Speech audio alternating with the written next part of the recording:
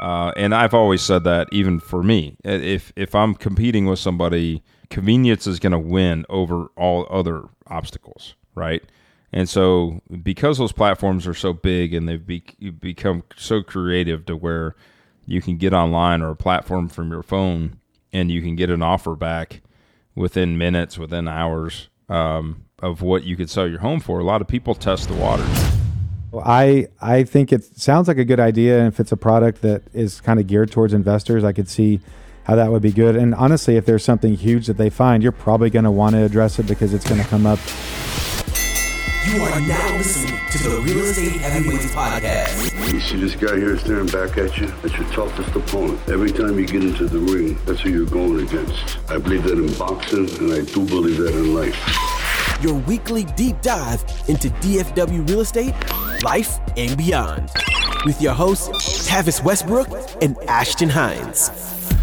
What's going on? Good Friday, or actually good Saturday. Let's just be honest. There's no way around this one. I've been trying to edit and get things out Fridays and Tuesdays. This week was tough. This was a tough week for me. I am a marching band dad, and we are a marching band family. And this time of year is some kind of busy. And we had our state competition down in San Antonio last weekend. We are getting ready to go to Houston this weekend, and then the next weekend, Indianapolis. And it is just nonstop. I spend a lot of time building props and moving props and loading props and all that stuff. And so anyway, sorry about the timing, doing everything we can to get it out there. But nonetheless, this is the Real Estate Heavyweights. I'm here, Ashton Hines. I'm with my good friend Tavis Westbrook, who also is a basketball dad. I know he's been busy this week. So how are you guys doing this week, Tavis? I'm doing well. I can't take myself seriously now looking into the camera and seeing my naked face. It's a little bizarre. So I'm ready for the beard to come back. Well, I'm glad you said something because it is hard to look at you. I've only known bearded Tavis, and so I guess tell the quick backstory as to why you are not wearing a beard now. Well, because I was the best Elvis impersonator you've ever seen before. That's true. Yes, on Halloween we were in San Antonio with the competition, and you're sending me pictures. I'm like, holy cow! Like you shaved your beard, you dyed your hair, yep, and you have these like crazy chops, the sideburns. Yes, and you I don't know if you rented the costume or you bought it so you could wear it later just for dinner or something, but that was a super legit Elvis costume. The whole thing was great. Made it. She made it. Did she really? Yeah. Man, I'm super impressed. We bought the white part, and then she added in, we had our seamstress add the red sequins into it, made the scarf, and then she bejeweled the hell out of it. So, wow. Yeah. I'm impressed. That's super, super cool. And she was Marilyn Monroe, and y'all went as the dynamic duo. That's really cool. But yes, it has left you beardless at least for a while. So yeah, for a week. If you start, 1 week. I think the hair dye will last longer than the non-beard. But then it's going to look really weird because then I'm going to have a white beard with this jet black hair. So we're going to have to see how that turns out. Yeah. Well, live a different life for a while. Wear the Elvis suit around. Just live it up for a while. Yep. So. Well, here we're in DFW, and some of y'all know us, but I'm a new investor. I'm a real estate agent. I also work full-time job as a home health physical therapist assistant, and I do a lot of therapy for people who are recovering from knee surgery, hip surgery, that sort of thing. A lot of balance issues. I do that all day, and then I'm constantly texting and calling people trying to help me out with my flip over in Casa Linda in Dallas, trying to pay vendors so they don't get mad at me. That sort of thing. And one of my go-to text and calls I make multiple times a day is to Tavis, because I'm working on my fourth flip. He's done over 200, and I'm using a lot of his crew at this point, and he's teaching me all sorts of tips and tricks on how to flip more efficiently and more profitably. And that is what we are all here to do. So on Tuesdays, we come out with what's called Real Estate Heavyweights University, and that is a really deep dive on how to flip houses. And we get granular. We really try to start from the beginning, and we're working our way through how to flip a house. So if that's interesting to you, please go check that out. Today, we really tried to do a little bit more of an overview of the real estate industry, especially in Dallas. And so to that end, why don't we get to a little bit of a market update? And nothing has changed, to be honest with you. I've looked at the market. Our MLS gives some decent reviews, and I know our friends over at Chicago Title had sent something out. Pretty much we're still at the 26, 27 day on market, depending on what level of house you're looking at. We're looking at about 3.5 months of inventory. All of that's ticked up slightly over the last month or two since we've been watching it more closely, but it's not changed just a ton. And the interest rates are sticking about where they are. They decided to not raise the fundamental rates at the last Fed meeting. And so that type of thing is probably going to be status quo for a while. We're looking at about 8% interest rates. It's not a slow market, it's a small market. We've said that multiple times, but when you put a house on the market, you have a good chance of selling it if it's priced right. And now Tavis is just waiting for a house to flip so he can put it back on the market. That's what he's looking for. So if you have a house or you know someone who needs to sell their house quickly, please call Tavis because he's getting lonely. He's getting bored helping me out. He wants to flip his own house. So is that what you're seeing out there, Tavis? Still kind of what we've been talking about. Not a slow market, but a small market. Yeah, man. I don't know. To me, it's just heavy competition. Everything I'm doing right now, I'm competing, and I've got to figure out some different strategy because I'm getting outbid left and right. I don't need the practice, so I'm just seeing that it's and it's not that I'm that far off. One I just missed out on that I really wanted, that was in Carrollton. You and I talked about it, and these agents, it's nothing wrong with it. It's just, again, it's just becoming a point where we need to pivot and kind of figure out different solutions. So in this particular situation, they stretched this bidding process out over a week. Ended up with 14 offers, and the majority of the offers were like $5,000. I mean, there wasn't a huge significance in the offers. Like, it ended up being about a $5,000 range, and so I think somewhere ended up between like $220 and $225 was the majority of these offers, and I think she ended up with an offer at $225 that they took and ran with it, right, with no option. But out of 14 offers, and again, they drug the thing out. So that's the frustrating thing to me is I got the lead, I jumped on it, I went and looked at it, I wrote the offer, let's go, and they kind of drug this thing out over a week and just collecting offers, and then come to find out, I mean, that was the difference, right? It was only, I was maybe $4,000 off, which I probably, if she would have came back, I probably would have made that work just because I like the deal enough. But that's what we're running into right now. It's just, it's heavy competition. And then there's some of these other big box wholesale companies out there that are outbidding everybody, and they're playing the bait and switch game. And so we're running into that left and right now. So it's just tricky. It's hard to get a deal, but you also want to be strategic on it. I don't want to just go do a deal to do a deal. So, you just have to be smart about it. You're disciplined enough to know what you're looking for. Exactly. Yeah, you've got a good buy box. You know what you're looking for. And so, well, you led into one of our topics that we're going to get to. So let's go ahead and get into the news. Ladies and gentlemen, can I please have your attention? From Dallas, Texas, the flash, apparently official. There's good news and bad news. This is a massive story. Who wouldn't publish it? We landed on the moon! Man, I've got certain information, all right? Certain things have come to light. And I need all of you to stop what you're doing and listen. So one of the things that came out as earnings, and so a lot of the big, your Keller Williams, your publicly traded, Berkshire Hathaways, those types of companies came out with their earnings this week. Pretty much across the board, everyone took a little bit of a hit at the end of the third quarter. Their third quarter earnings were a dip, and that's not a huge surprise. And but one of the ones that seemed to take a large hit was Opendoor. And Opendoor is pretty much a direct competitor on a huge scale to individual investors like Tavis and I. and they're what's called an iBuyer. This was made super popular several years ago as the platforms online became more and more efficient to make offers and cash offers for people, making it sound super just convenient and really easy to sell your house to someone and get a great offer, and they take it over. Sometimes I think they do a little bit of a flip. Sometimes they don't. So iBuyer stands for instant buyer. Oh, instant buyer. Yes. Okay. Well, I didn't know. I guess that makes sense. I guess I never really thought about it. But yeah, instant buyer.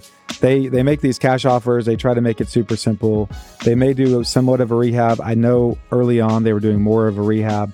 Now it seems more of a lipstick type thing. And then they put it back on the market. Open Door, they have a deal with EXP that's not terribly old. EXP is using them as a platform to offer cash offers to their clients. So it's something that people have been trying. I don't know that anyone has figured it out, because it does seem like a lot of these iBuyers are just, they continually are changing their strategies, and they're coming and they're going. And so I don't know what it looks like long term, but it doesn't seem to be a huge threat. Do you see that you lose out too many deals to these big institutional iBuyers? I think, it's definitely been a disruptor in the traditional real estate market, right? So now you've got big platforms like, Keller Williams and EXP and Redfin and, Zillow, but everybody's kind of created their own version of the iBuyer program, to compete with these big box companies. The biggest ones out there are Open Door and OfferPad. And so that being said, they've created these avenues to compete against that, because at the end of the day, iBuyers are a solution to convenience, right? It's a convenience-based buyer. And I've always said that, even for me, if I'm competing with somebody, convenience is going to win over all other obstacles, right? And so because those platforms are so big and they've become so creative to where you can get online or a platform from your phone and you can get an offer back within minutes, within hours of what you could sell your home for, a lot of people test the waters. And they may be in a situation where they want to go buy something else, and that just becomes the easy button, right? And I'm sure that the numbers are down this year from past years because of the overall demand and the overall amount of properties that are selling, right? We talk weekly about the lack of inventory and people, going, okay, if I sell, where do I go? And I've got this great interest rate and I go buy something else, I'm going to be in a new interest rate. So I think that still has a connection there. I think that's probably why we're seeing those numbers are down overall, is people are having to strategize what their options are, versus 2 years ago when the market was high and they're like, hey, I'm going to sell, but I don't want to do any work. I want the convenience play. I found another property that I really want. Interest rates are low. I've got a new purchase that I want to make, but I need to sell my house. What's my easy solution? Right. And so those opportunities exist. That's something that we're seeing in our own circle. I hang my license with Keller Williams, and we have a program there that other agents can participate in. And, it's somewhat created a monster, because you've got agents that will put things out off market because it's convenient for a seller. There's a lot of stuff that goes on those programs that aren't distressed at all. They're literally like a move-in ready house that doesn't need any work, and there's only a discount of maybe $30,000-$40,000.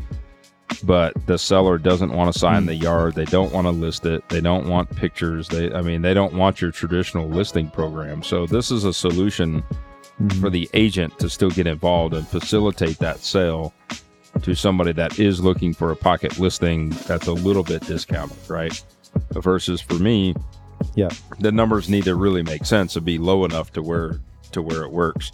This one the other day I bid on was actually first came off the platform of the iFinder platform, and I bid on it, and then the agent actually called me when I put out a Facebook post saying, hey, I want more property, and she sent me the same property I'd already bid on, which There was no way for her to know that I did that. So I had the opportunity to go walk it at that point, right?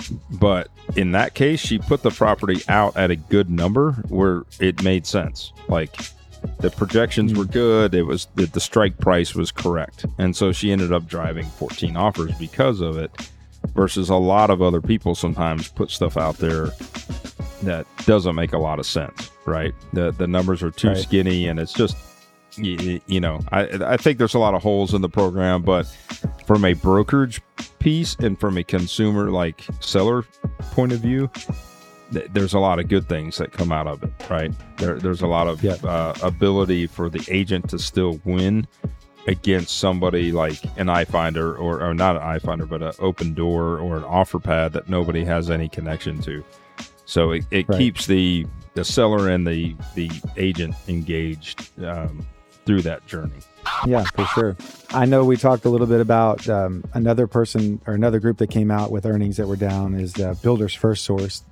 They're a company that we use for trim and a lot of our raw materials for building. I think that they probably deliver full frame packages, I'm sure, but they're based here in DFW and their earnings are down. And I know you were talking about how you feel that Home Depot and some of the bigger boxes they're getting more competitive on some of their line items like doors and windows and that sort of thing. And random side note, I grew up in the blinds and shutters business. And we, high school and college, I installed a lot of blinds. Well, that was around the time when Home Depot and Lowe's started really hammering the blinds business, is when we started looking for something different, because when they started figuring that out and it was easier and easier for people to go there and get quality stuff, you know, our business really took a hit. So I don't know, you know, you would imagine that they're always tinkering with how to price and who they're going after, but maybe they're really starting to target some of the builders and the more of the volume stuff and making it more competitive. So are you seeing that with some of your line items with your houses? Yeah, you know, I think, you know, I still like the convenience of working with, you know, some of these specific trade companies like Builders First Source that you mentioned, mainly just because it's kind of a turnkey. They get the program. They'll show up to a vacant house. They'll take the combo code. They'll unload it. They'll take pictures. It's just very, very convenient to stay with that system. Versus Home Depot will do that to a degree, but you know, we were talking offline earlier. There's still several things that I feel like is overpriced with the big box companies like Home Depot and Lowe's, although their door packages have been very, very competitive. So I think that, you know, they're seeing that. I've also seen, you know, companies like Builders First Source that have increased their pricing, you know, by 15 to 20%, like almost every quarter since 2020, you know. So I was seeing huge price jumps in materials. And, you know, that may be another thing is, I mean, when you do that, you're going to have people, you know, that have been loyal. For instance, I've had accounts with Builder First Source since they were pro-build back in 2009, 2010. And, you know, when they start doing that, you're going to go off and start trying to find a new sales rep somewhere else to build a new relationship with. So I'm sure that's all part of the storm, right? When we're seeing these articles, definitely us being boots on the ground and seeing it directly. I mean, I know how it affects me. You know, if everything's working good and things got a good system and the numbers make sense, you know, I could deal with a little bit of a price increase. But when it really goes up and things start getting really competitive, then, you know, we're going to start looking at other options. And it's inconvenient for a little while you're building new relationships, but it's worth it. Yeah. The bottom line is the bottom line. So, well, we had someone reach out and ask a question to us. If you have a question, please find us online, Instagram, Twitter, Facebook, or if you have our phone numbers, because we're realtors and you know that, please reach out, send us a message. So here's a message we got, and we're going to try to help this dude out. Ashton, Tavis, I was just calling in with a quick question. I'm actually working on a flip right now, and it'll be coming to market soon. And I wanted to know or get y'all's opinion on getting it pre-inspected. In particular, like kind of a 7-point inspection, looking at foundation, roof, electrical, plumbing. The little stuff regarding windows, that kind of stuff, not too concerned about, but just wanted to get y'all's thoughts on what that looks like as far as having that information to provide to a potential buyer before you go under contract to try to mitigate any, hard negotiations during the option period. Well, cool. Well, definitely thanks for the question. And so, yeah, I know I've actually asked you this same question in the past. Do you advocate for an inspection before you list your house? I wanted to do it at Polk because I kind of wanted to know what was going to come up so I could address it. And you have a different way of looking at it. So what do you typically advise on getting an inspection? I think this one might be a slightly different one. It sounds like it's more of an investor friendly one where it's kind of the big chunks. It's not all the little bitty GFCI nitpicky stuff, but it's more of an overview of some of the bigger systems. So what would you advise on that? So number one thing to think about is anything that you receive, especially in an inspection format or an engineer format, etc., you're supposed to disclose that according to TREC guidelines, especially if you're licensed, right? I mean, more so if you're licensed, you should make sure that the homeowner is disclosing everything they know and any kind of inspection reports, etc., that they've received recently. But especially if you're the seller, right? So number one is just be prepared that any information that you receive about your property, you're going to have to disclose it. So if you get a full-blown inspection report, it might be completely different than the next inspector that the buyer hires to come inspect the property. So therefore, you may go down this list and fix all of these things and spend the money on it, or you may not. You may cherry pick what you want, and then the other guy comes along and they inspect it, and they may or may not find the same things. But again, you're going to have to disclose that report. So if there's things that you missed on or you didn't do, then you now are putting yourself in a position where you might have to defend yourself to say, why didn't you fix these things? So that's the risk, I think. On the other hand, if it is kind of an investment-friendly list and it's not something that you're doing, every day or feel confident with your trades, etc., and you haven't really been through this process before, it might be a good idea to do it. And again, just be prepared to disclose it and be prepared to kind of address or acknowledge those things that are existing. And if they are existing, then you probably need to put that in seller's disclosure that those things are brought up on the inspection report and you didn't address it or you left it alone, right? So it goes into disclosing and over disclosing, which I'm a big advocate for in this business, because we're in the kind of business that, we're buying a property, we're renovating the property, but there's things in the home that we don't know prior to us buying the property, right? And we only know what we were disclosed with. So there may be something that we either find during the rehab that we're going to address and repair, or there may be something that we never knew about. And therefore, right. It's important that we do disclose what we do know about, because there might be things that a neighbor comes later and go, hey, do you know that there was a fire on this property 20 years ago? Nobody knew. Right. But if the buyer feels like they were sold a property with you knowing something and you didn't disclose it, now you've got a potential lawsuit on you.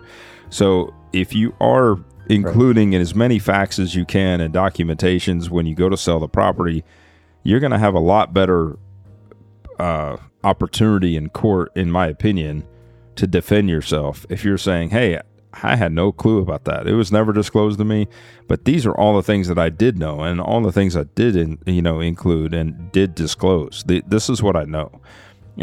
So I think it's important just to be aware of anytime you kind of go that direction of getting more information about the property, be prepared to share it. So I am a fan of having engineer reports. I am a fan of disclosing even the previous, like the seller that sold me the property. I'll sometimes include that seller's disclosure into my packet, and I'll label it previous seller's disclosure. That's a little bit overkill. But again, it's like, hey, these are facts that were given to me.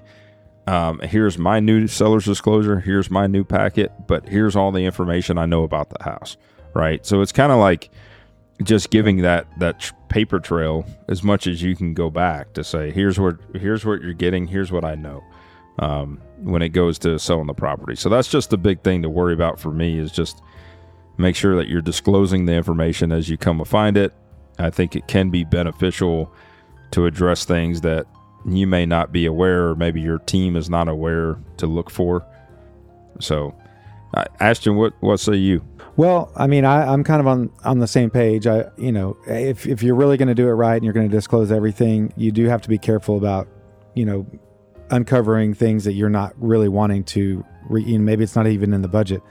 So I would say doing your due diligence before you buy the house. If there's something huge, you're going to want to either adjust for it before you buy it, or just know you're going to be doing that walking in.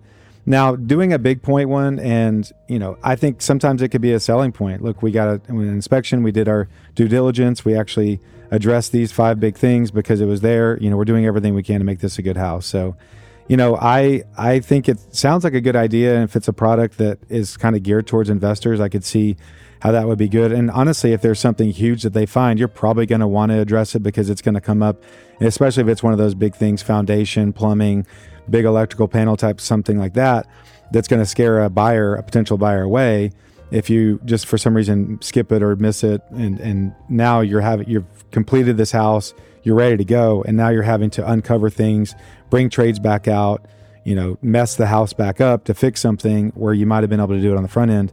I think there's a lot of value in knowing those things. So kind of to your point, if you've done it a lot, you can kind of walk through with your trades and figure those things out on your own. Then that's probably the best way to do it. But if you're using a new contractor, you're in, a different town that you're not used to or something like that, and you need a little bit of help with that, I don't know that that's a horrible idea, especially if it's geared towards investors, for sure. Well, if you are interested in learning the do's and don'ts of flipping, I can help you out. I can help you ask the right questions, but Tavis Westbrook can help you do it. So he is helping me flip this house over in Casa Linda on Mapleton. Here soon, we're going to be having an open house over there, and we're going to invite anyone in the DFW area that wants to come check out that house from an investor standpoint, to know exactly what we did, to look at the numbers. We're going to have an investors open house there, and Tavis is going to cook and bring his specialty backyard skills to that, and share some of his experience and his knowledge on how to flip houses. So we've got that coming up. If you are in the DFW area and you have a house that you like to sell, you need to get rid of it quickly, you want to work with an investor, Tavis and I both do that. He's actively looking. So Tavis, give them an idea on how they can reach out to you.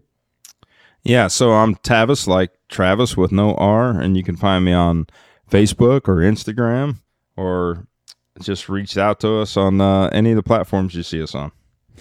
Google him. He's Tavis Westbrook Designs as well. He's had several articles written about him. So yeah, just Google Tavis and just learn a little bit about Tavis, our friend over there. And I am Ashton Hines. I am on Instagram, Twitter, Facebook, the Dallas Real Estate Guy, now with Keller Williams. And so if you are in the Dallas area and you want to come by and check out the investment that we're doing there in Mapleton, see how we flip the house. If you need to buy or sell, please reach out. I'd love to work with you. And we would point you in the right direction. So until Tuesday with Real Estate Heavyweights University, this is Ashton Hines with my good friend Tavis Westbrook. Y'all have a great weekend.